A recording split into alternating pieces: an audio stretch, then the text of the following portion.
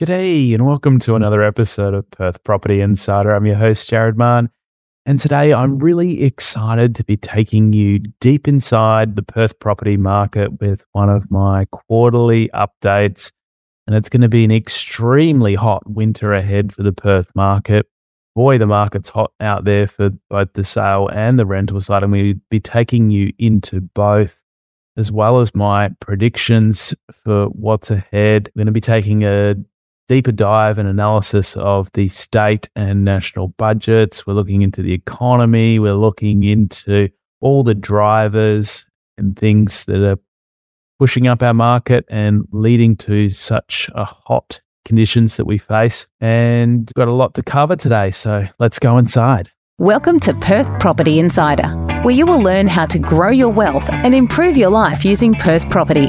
Our show is brought to you by Investors Edge Real Estate, the highly rated and award-winning property management, sales and buyers agency servicing the whole of Perth. Now, here's your host, Jared Mann.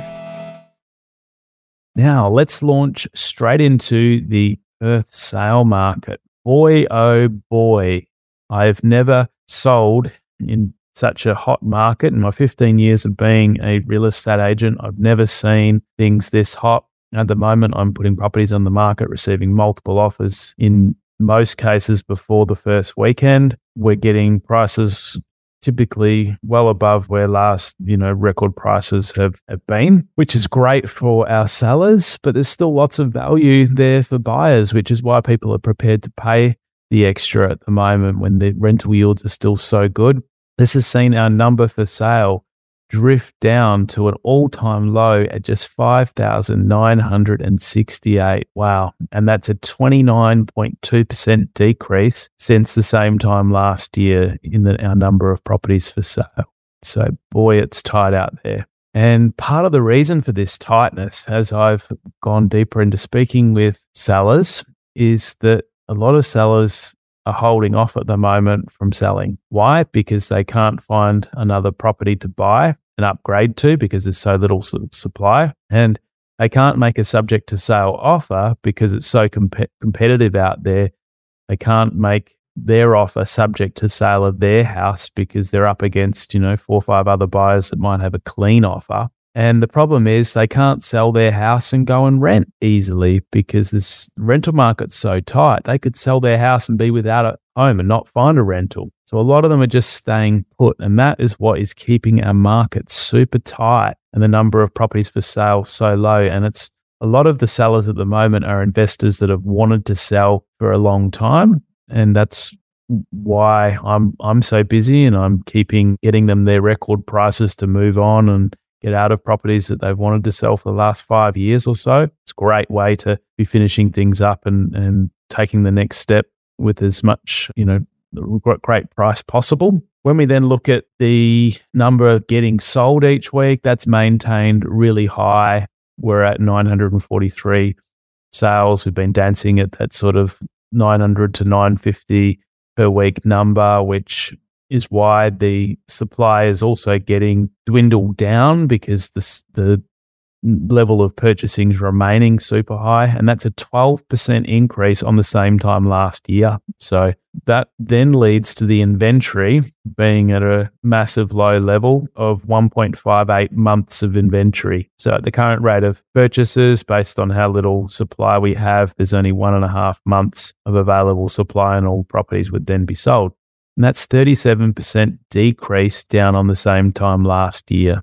So super tight market, super hot winter ahead. Now, what's been happening to the median house price? Well, you'd think with how hot the market is and you'd think with the price jumps I'm seeing at the median sort of price where I sell most houses, that a greater reflection would be getting seen in the median house price. But it really hasn't changed that much. We're still at 550,000. I don't know how this median gets calculated, but it's not showing up. And even when the higher end was growing and going the strongest previously, the median house price wasn't changing by much either. So it's quite perplexing. All I can think of that is keeping this price down at the median level is that people are chasing more and more value.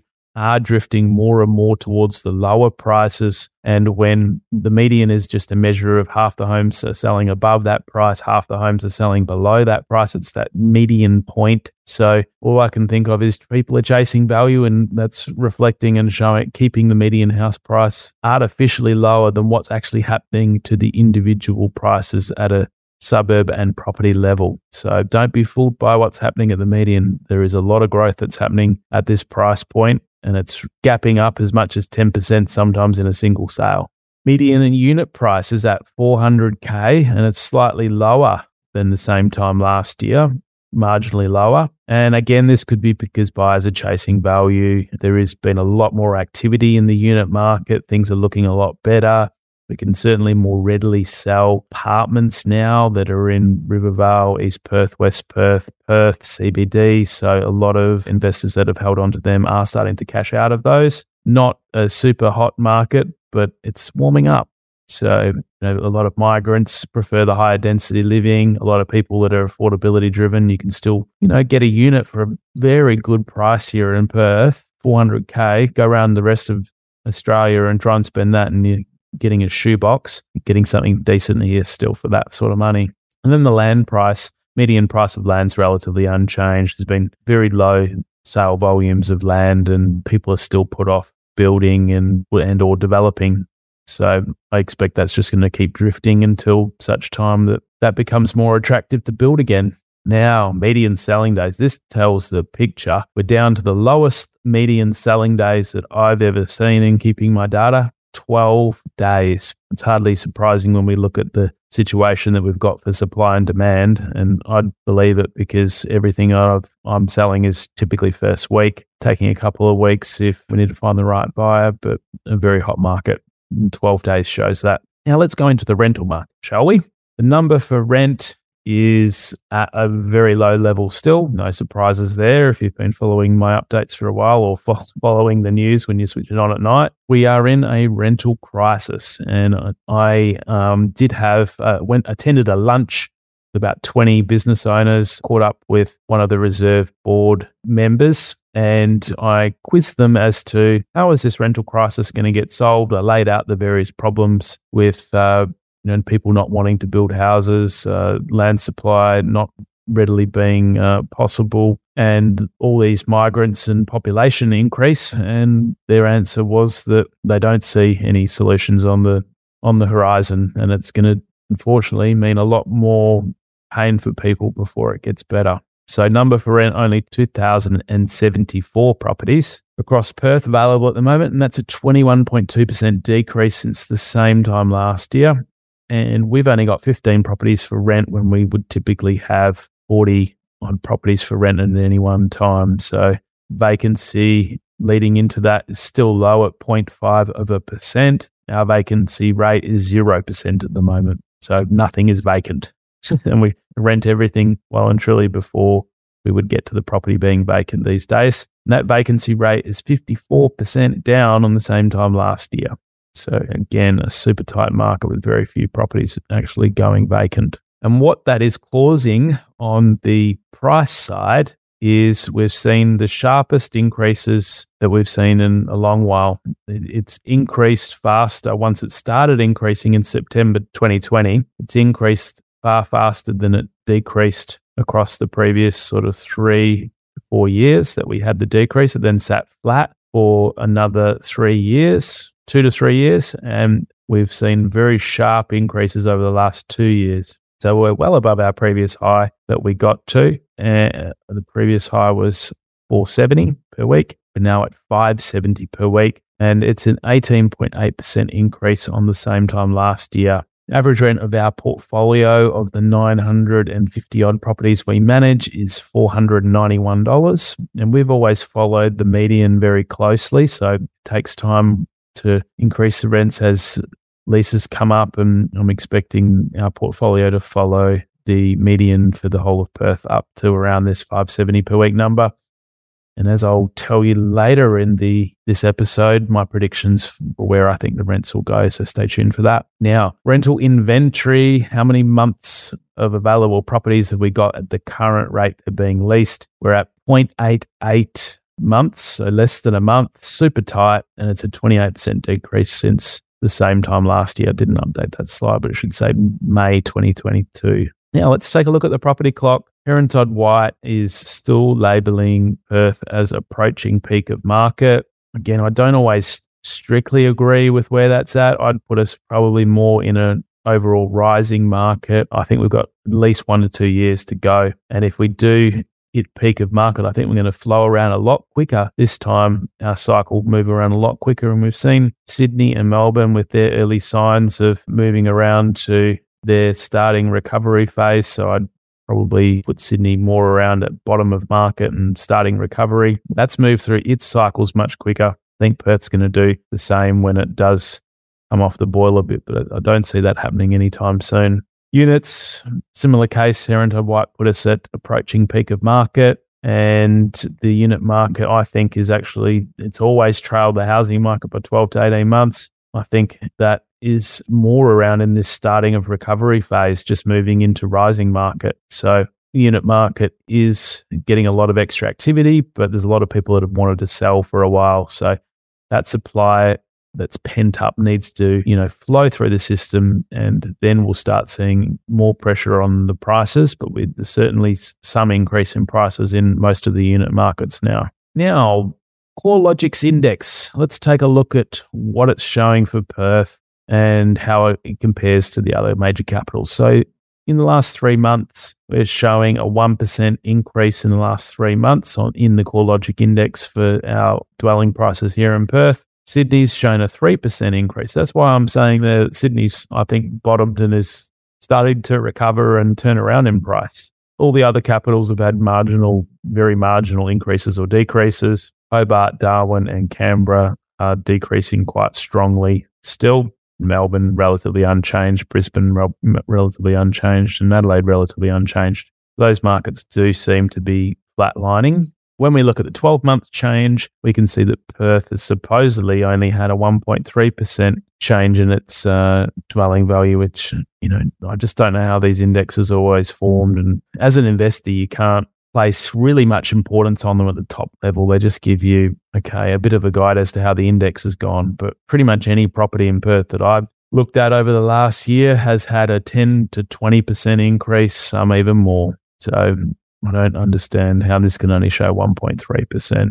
And when we look at some of the other capitals, it's showing Brisbane down 9.8%, Melbourne down 8.9%, and Sydney down 10.7%. I'm sure if you go and look in those places, there'd be extremes on that have dropped more than that. There'll be some that have held tight, and just an interesting thing to look at, I guess. Gives you a sense for what other investors are looking at top level, but I think you need to go deeper than just the top. Now, when it comes to the quarterly change in the capital cities, this shows that the lower end of the market, the bottom 25% of prices, has increased by 1.7% over the 3 months to April. That's had the largest increase in Perth. Middle sort of 50% percentile range, middle prices have had a 1.4% increase, and the upper end has had a 0.4% increase. And so it shows that the lower end market is where things are hottest now, is the short summary on what that's telling us. And similarly, when we look around at some of the other capitals, Sydney's upper end is leading its recovery. And this is the pattern we always see. It starts with the upper end, the cycle moves through to the middle, and then the tail end wags and has the growth at the end. So Sydney's now recovering with its upper end first. Capital city rental yields. How does Perth compare? Well, we're at a 4.9% rental yield, which is the second strongest in the country other than Darwin. And it's the big reason that heaps and heaps of investors are looking and buying here each week. It just makes so much sense. When interest rates are going up, they'll likely stabilize and start coming down. We'll go into that in a bit more in a minute. And you're still going to be left with a great rental yield. Rents are still increasing here as well. So, there's a lot of money chasing this rental yield at the moment, 4.9% compared to, and I think the reality is when you look in Sydney and Melbourne, when it's saying here 3.2, 3.4, it's likely to still going to be challenged getting that. In Perth, you can get a 5% rental yield pretty easy. 6 to 7% is not unheard of either. So when it comes to looking at the drivers for the Perth market, and what I like to do is check in on our economic clock for Australia, because how it all pieces together affects sentiment, affects the sort of demand that we have, affects our supply that we have. And I would put us around at somewhere between 6 and 7 o'clock on the economic clock, that is. So we've had falling real estate values for Sydney and Melbourne.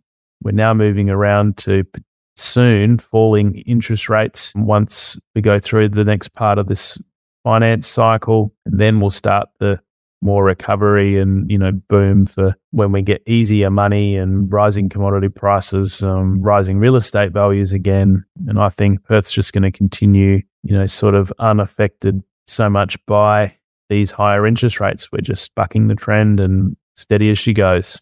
So what's been happening when it comes to the RBA's cash rate? We're now at 3.85% cash rate. If you're watching the video, you can look back and see that that's still relatively very low compared to the last few decades. Cash rate's been so much higher previously. We did have rises in February, March and May of 0.25. Have we hit the peak yet? When we look at the interbank cash rate futures on the Australian Stock Exchange, the market is thinking that we've got a bit more of an increase to go. They're thinking we'll end up at around a 4% cash rate. So they're sort of thinking around a 0.15% increase we might see still.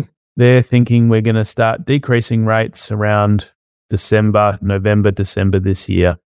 So interesting how that'll come to pass. Have the RBA increase rates too much already? It takes time for the impacts to show up. They might just be wanting to make sure that they've, done enough. They got accused of not doing enough soon enough previously, so it's more likely they're going to overcook it and then have to start decreasing rates by more sooner.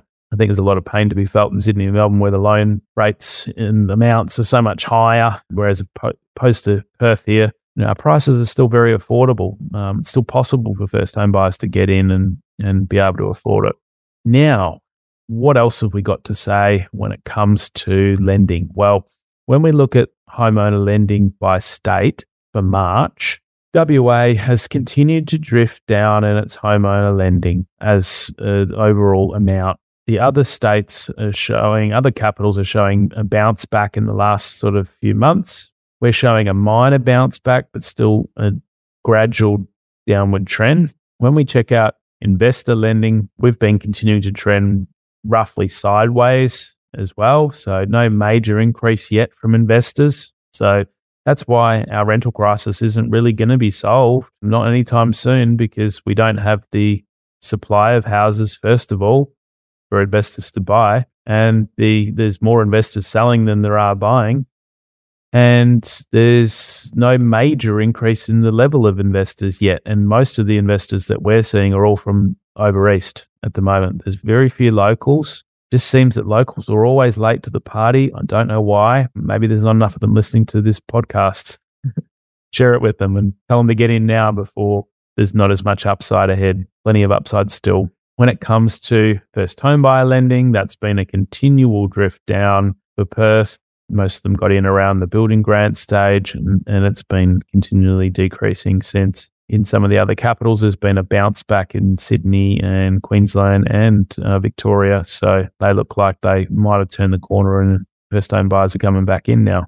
Now let's check in on inflation, because boy, hasn't it been the hot topic that everyone's keeping an eye on, waiting for the CPI to turn. And finally, it looks like it has. It looks like it peaked at 7.8%. We're now at 7%. Hopefully, we will continue this reversal and have no further need for interest rate rises. And from what I hear from building trades, from importers and exporters, that it's now supply chains are a lot more freed up. Groceries and these other things are capping out now, because with no further price increases, supply of materials and other things are stabilizing. So hopefully we can get back to a bit of business as usual and start to not see such large increases in these things. Hopefully we've seen the worst of it and the worst is behind us. Now, on the inflation side, I'm glad that we live in Perth, because our inflation CPI Consumer Price Index has been the lowest of all the states and territories, which is great. They're also forecasting a decrease to 3.5% for the June 2024 quarter. So that's not that far away. They're expecting that we're going to be down to sort of more manageable and normal levels by, not even a year's time. So watch this space, but that's encouraging that we've got one of the lowest inflation levels, and it's predicted to get back in manageable levels by over the next year. Now, what's happening on the stock market? And over the last year, there's been a bit of a roller coaster ride up and down, but we're ending, when I compare on a year ago, it's only down 1%, so relatively unchanged. And that's why people are chasing returns in other areas like property, because the stock market's certainly not going to be setting the world on fire. There's still a lot of uncertainty coming out of the US, and with the raising of the debt ceiling that is probably overshadowing things at the moment and causing these shorter term decreases. But again, that's why people are keeping their money in property and certainly not bullish on the stock market at the moment. Now let's take a look at the highlights of the WA economy. And these are relatively unchanged since I last checked in on a quarter ago. Everything's looking super good still. Our average weekly earnings are the highest of all states at $1,492 per week. We have a very low unemployment rate at 3.6% still. Now, when I was attending this lunch with the RBA board member, he really helped me see that this is a bit of an unhealthy rate of unemployment. It's very hard for businesses to grow, to get staff, to be able to expand. And we really need the unemployment rate with the 4 in front of it, at least at 4 to 4.5%.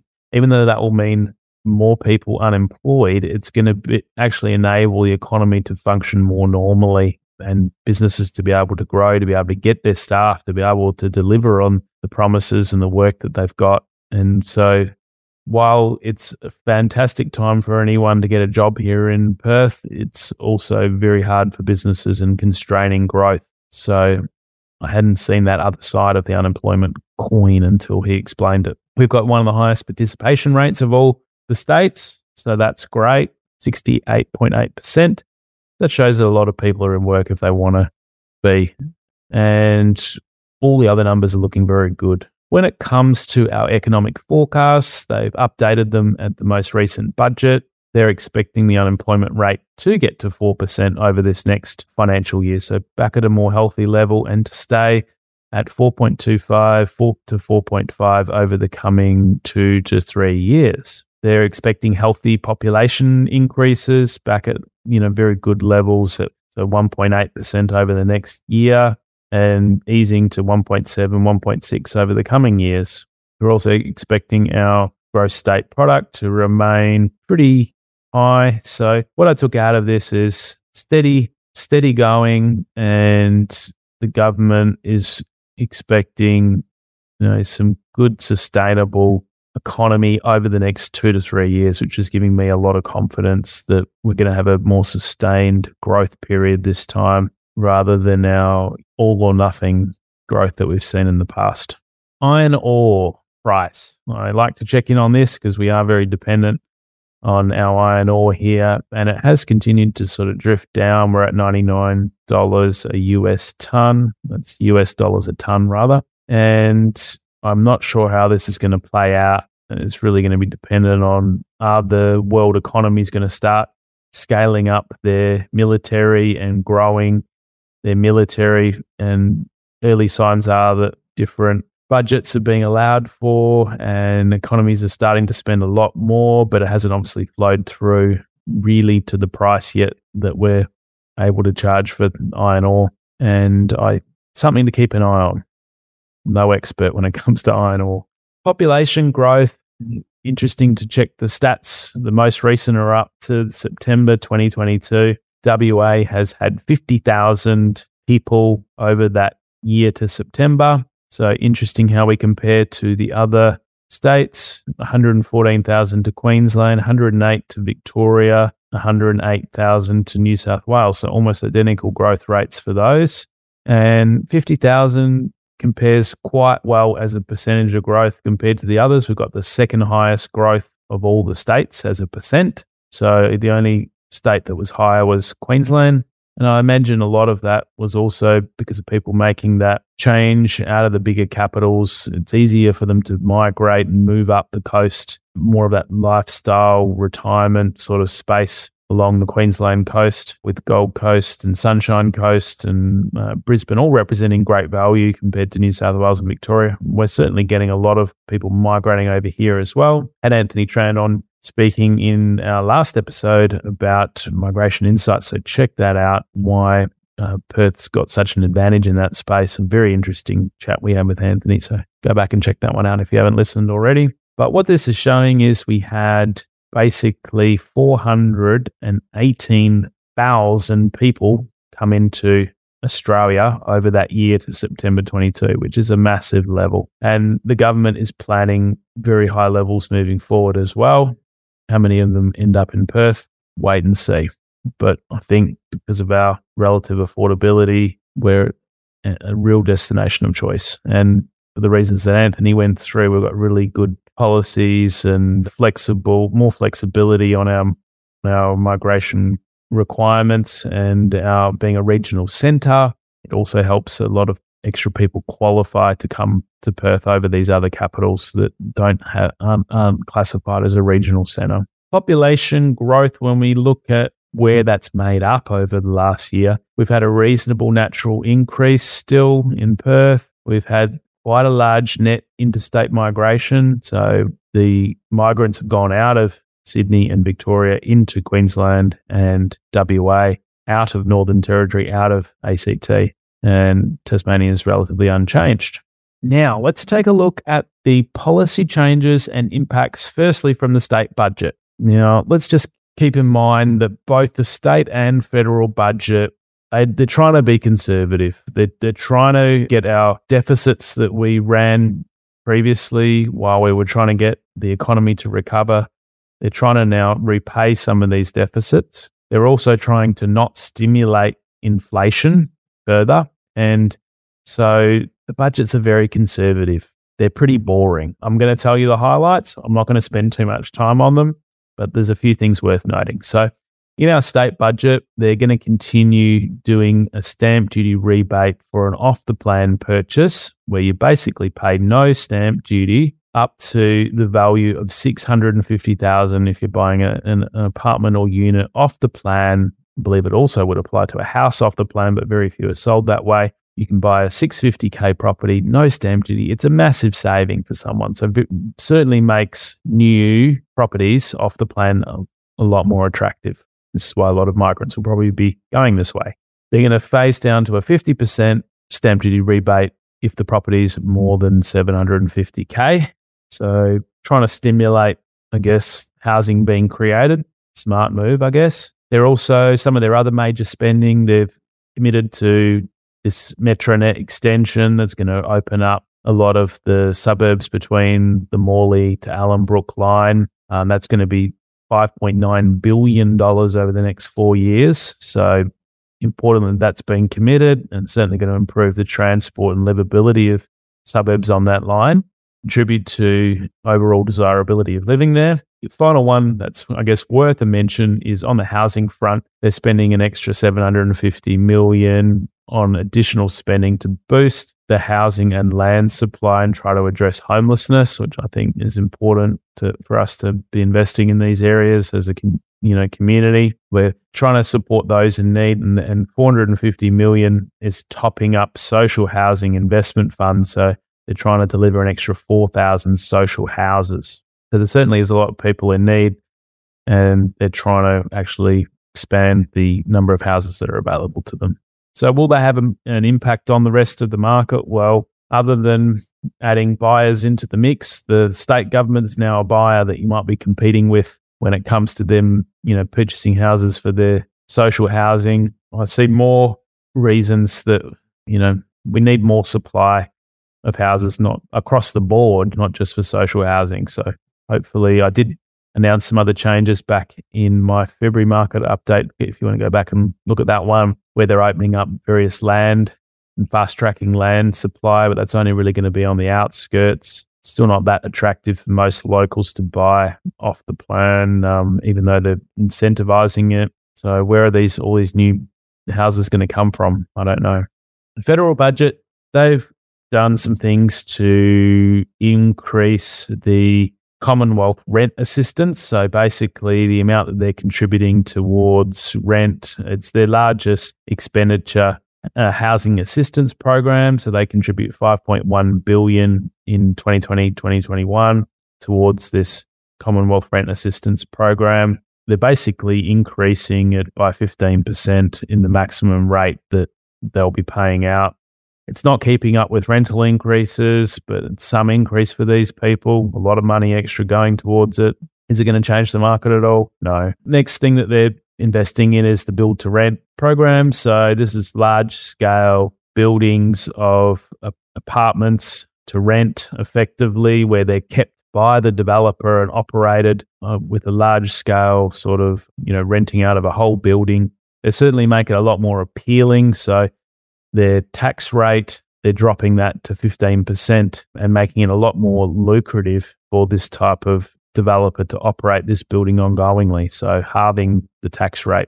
And it's projected that by the Property Council that this could add 150,000 apartments over 10 years. So yes, it could certainly help the supply of rentals, but it's not going to be a quick solution, and it's only still going to be a drop in the bucket of what we need from private investors contributing to the rental pool. Final thing that the federal budget's done as it pertains to property is they're expanding the eligibility criteria for recipients of low deposit home loan schemes.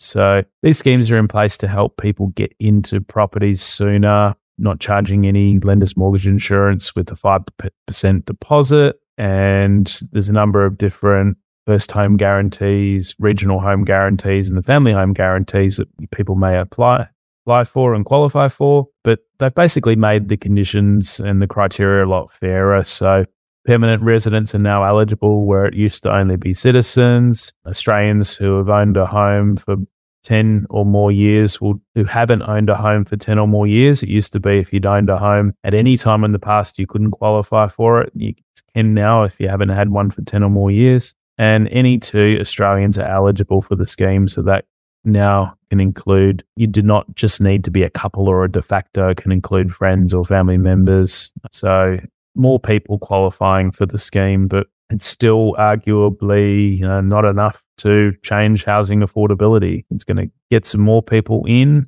but it's still only such a small amount compared to the larger problem of how many people could need this. Now, tips to survive and thrive. Focus on buying quality without any major negatives. I don't think that advice is ever going to change, but I want to repeat it because I've always got new listeners, people in different modes. You buy quality, think you're never going to regret that later. And especially wanted to repeat this warning now because when the market is super hot like this, you can feel like you need to trade off some of these major things that don't mean very much now when you can find a tenant easily. When the market turns and the properties are harder to sell and harder to rent, you're going to wish that you didn't have those negatives. And that's why a lot of my clients are selling properties that do have those negatives now when things are up. So be a bit patient, don't bend your rules, buy property that has quality and avoid the major negatives. And take this opportunity to get in now, still in Perth, before everyone wakes up to Perth being the place to be. We can't go back 2 years and get in. There's still really great value buying and there's exceptional rental yields on offer. So all the fundamentals still make sense for the next 2 to 3 years, and certainly in the next 1 to 2 years, what I can see out. Where to buy? Get our buyer's info pack or get in touch with us for a strategic plan where we can give you clarity on how best to create wealth and reach your goals. And when it comes to my crystal ball, rents I expect will continue to increase over the next 12 months. I'm expecting a further 10% rise. Just can't see that slowing down. There's no extra supply in sight. Immigrants are favouring Perth. It's very attractive with low house prices and unemployment being super attractive. So that's going to continue to keep pressure on both the sale market and the rental market. More investors are continuing to buy, attracted to these low prices and high rental yields with good prospects for growth over the next 1 to 2 years. We've also got very solid economic fundamentals as we ran through. So I'm expecting at least a 5 to 10% growth for inner and desirable areas and at least 10 to 15% growth for most outer areas. And I'm definitely seeing that. Further help, if you're considering sale, I've had a really great year getting people fantastic results. Get in touch for a complimentary sale appraisal at investorsedge.com.au/appraisal. Make sure you join our property investor update to be notified of all our podcasts, as well as get exclusive suburb data on your suburbs of choice. We produce these reports. People love them. Go to investorsedge.com.au/join, and you can get details of our investor support services, as well as our strategic planning and help with buying. Go to investorsedge.com.au/invest. Thanks for joining me today. I'll catch you on the next episode. And if you did get value out of this one, I'd really appreciate you sharing it with your friends, sharing it on the investor groups, and popping us a review. And I definitely read all of them and appreciate everyone tuning in. Thanks. Just a reminder, the information discussed in this podcast is general in nature. As we don't know your specific situation, you should always seek professional advice before taking any action. For free market reports on your suburbs of interest and other helpful resources to grow your wealth, make sure you join my property investor update at investorsedge.com.au/join. And finally, make sure you're a member of our Perth Property Investment Facebook group to be part of the conversation with other like-minded investors, get help to your questions, and get a feel for what's going on out there in the market. I'll see you in the group.